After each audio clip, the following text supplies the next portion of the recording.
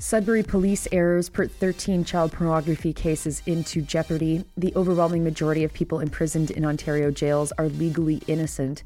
Manulife and Loblaws ink a deal to force Manulife policyholders to only be able to get certain drugs at Loblaws pharmacies. And the IMF upgrades Russia's economic forecast, showing sanctions have done nothing. Good morning. It's Wednesday, January 31st. I'm Nora, and here are your headlines.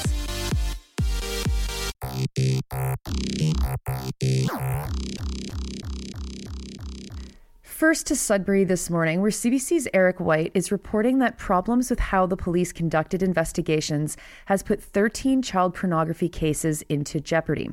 Back in December 2021, information was shared in a Sudbury court related to problems with the Sudbury police force. The way that White writes it is that there were quote-unquote systemic issues. He literally writes systemic in quotes and says systemic issues. One of those issues was that cops, quote, violated the constitutional rights of a suspect, something that has also happened the year before in another child sex exploitation case, unquote. The specific rights intrusion was this. Northern Ontario Police, who work with the Internet Child Exploitation Unit, regularly asked suspects for passwords before the individual had a chance to talk to a lawyer. White reminds us that this violates the charter. When the information that these problems had jeopardized cases was shared in court, CBC journalists filed a Freedom of Information request to find out more, and they only just got those documents. There were 13 specific errors, including delays that violated the individual's right to a quick as possible trial. Sudbury's Inspector of Strategic Operations, Robert Norman, brushed off the problems, saying that only 13 was good, actually. Quote, "There's no blaming here. There's no shaming. There's no ignorance or negligence in anything that we did. If there was, there would have been far more withdrawals," unquote. The Sudbury Police fought CBC's attempts to have the information released. Defense lawyer Michael Lacey is quoted reminding people that these issues are not just quote-unquote technicalities, but that police need to do things, properly. Or as he puts it, quote, "to ensure that we don't engage in an ends justifies the means approach to policing," unquote. Lacey says that the Sudbury police were particularly terrible in these so-called errors, in his experience working with police forces all across the province. Now, when we say that puts these cases in jeopardy, by and large, that means people who very likely did have child pornography on their computers, they can't be charged because of police negligence. Anyway, anytime we say defund the police, it's like stuff like this. These investigations could be done by civilian bodies. My God. Anyway, next, we'll stay in Ontario and with policing and the justice system and courts. Data also obtained by Freedom of Information shows that 82% of people being held in Ontario jails are innocent. They are mostly awaiting trial.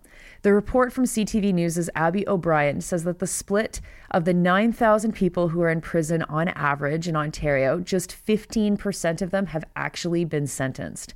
Here is what criminology professor Nicole Myers says about this. Quote, "We have more people in our provincial jails who are supposed to be considered legally innocent than who have been convicted or found guilty and sentenced to be there.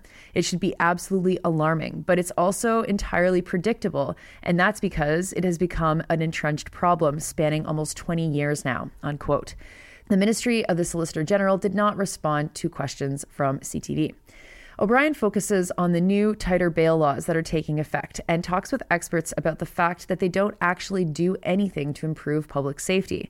They will also gum up the system further, which is at the core of why so many people are incarcerated during pretrial custody for so long. Because bail hearings used to be for the Crown to argue why a suspect should remain in custody, the onus has been shifted now so that the suspect has to demonstrate why they should be released. These are part of the reforms that have been brought in both by Doug Ford and the federal government to make bail, quote unquote, more strict. It's making hearings that used to last a few hours last for 1 or 2 days, says defense lawyer Alison Craig. And lawyers are having to file pages and pages, sometimes hundreds of pages, of arguments to try and secure bail for their clients. Says Craig, quote, "These teams are filing dozens or hundreds of pages of submissions. They're turning into the trial. I've had clients cross-examined for 2-3 hours. It's become a character assassination, and that's not what bail is supposed to be about. It's simply to assess risk," unquote. O'Brien also notes that the state of the province's jails is terrible, that inmates were, quote, "dying at an alarming rate," unquote, to say nothing about pest infestations, a lack of programs and services, or recreational activities. Isn't this so obvious? None of this makes public safety better. And instead, it makes it far worse. It's worse for communities. It makes people more violent. It makes working conditions more dangerous. And it's all to appease this obsession that we collectively have with fake law and order. It's a sad joke, but it's demonstrative of where politicians are at right now, that they have no interest in fixing anything, that they'd much rather go the path of least resistance because being tough on crime sounds really great. It is a disaster for personal freedom. We have a right to be considered innocent before we are found guilty in a court. And if we're keeping people, we're warehousing people within prisons who are innocent, I mean, how do we justify that? We can't. Next, to national-ish news. Manulife, the insurance company, has announced that it will only cover certain drugs if the policyholder fills the prescription at a Loblaws-owned pharmacy, which for the uninitiated mostly means shoppers. There are some 260 medications that fall under what Manulife calls its specialty drug care program. There are some 260 medications that fall under what Manulife calls its specialty drug care program, and those drugs treat various issues. The Canadian Press's Sammy Hudis cites a bunch of the illnesses that are covered by these drugs, including, quote, rheumatoid arthritis, Crohn's, multiple sclerosis, pulmonary arterial hypertension, cancer, osteoporosis, and hepatitis C, unquote. This kind of backwards collusion corruption is common in the United States, reports Hudis, and is, quote, growing in Canada, unquote. Hudis talks with a few experts who explain why, obviously, this is a plan that benefits Loblaws and Manulife the most. You know, like if you happen to live somewhere with no Loblaws pharmacy and you need drugs for your cancer treatments, you'd be, what, SOL? Oh no, don't worry, Loblaws is going to mail them to you. No, Loblaws just wants market supremacy, obviously. Hudis also quotes two professors who think that the deal is great because Manulife can get Loblaws to offer perks, like someone with better knowledge about a particular drug within their pharmacies. U of T pharmaceutical economics professor Paul Grutendorst says this, quote, "If anything, it's competition in action," unquote. And he's saying that like it's positive. And yes, it's the kind of competition that is very common in Canada, which leads to monopolies. Yes, that's very true. Emily Veer spoke on behalf of Manulife, saying something about how this provides, quote unquote, more options and, quote unquote, greater choice, which are hilarious and bold-faced lies. I don't actually understand how she could say this. Anyway, Hudis mentions that this kind of scheme is illegal in Quebec, though there's no mention of whether or not that's related to the fact that Quebec kind of has a pharmacare program. These deals would be rendered impossible by pharmacare, which would also then beg another question: where is the NDP? Considering that the major plank of their promise to prop up the Liberals forever was because they would win a pharmacare program. I mean, no one believed it, and we know that the whole plan is completely threatened and will probably never happen, but still. Anyway, as I found out on Twitter, these deals are not so uncommon outside of Quebec, and someone pointed me to this other phenomenon: TELUS Health gobbling up family doctors and then patients having to pay out of pocket for access to their previous family doctors. The BC Medical Services Commission was reviewing TELUS Health's practices back in June 2022, and by April 2023, TELUS Health was forced to stop offering physician services. Because that's what it takes here, lawmakers intervening. And if you think it's a nightmare paying cell phone fees that we pay in this country because of our monopolies, oh boy, just wait until Rogers and Bell and TELUS are the only companies you can talk to get a doctor. Oh my God. Okay, folks, I hope that you're listening to the Daily News and thinking about revolutionary action and things that you can do to fight this stuff, because that's why I do this. Okay. And finally, to new data from the International Monetary Fund that has found that war in the Ukraine has boosted Russia's economy.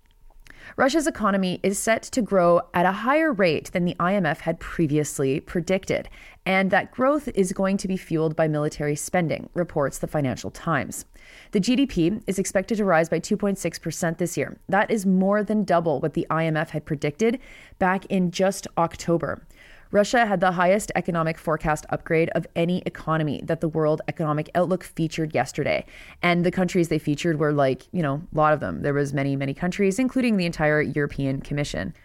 Canada is also on the forecast list. And in case you were curious, the October 2023 forecast put Canada at just above 1.5% growth. And that has been adjusted down to just below 1.5% growth for 2024. The IMF also forecasted a higher expected rate increase in the United States economy, though not as high as Russia. If we contrast the IMF's forecast with Russia's own forecasts and the forecasts of the World Bank, well, we get the IMF being right in the middle. Russia forecasts economic growth of 3.5% in 2024, and the World Bank has the country down to 1.3%. That's kind of interesting because it means that we can get a bit of a sense as to whether or not we can believe Russia's forecasts. They're going to be higher probably, but not too much higher, and indeed probably closer to what was correct than what the original IMF forecast was earlier in 2023. This update begs the question, of course, what was the point of all those sanctions again? Good question, Nora. All right. Well, there you go. Those are your headlines for Wednesday, January 31st. I'm Nora. You are listening to this podcast at sadynora.com, on the Real News Network podcast feed, and anywhere you get your podcasts. Middle of the week. And tomorrow is February 1st. So get ready to pay those bills and your rent. Sorry. I'll talk to you tomorrow.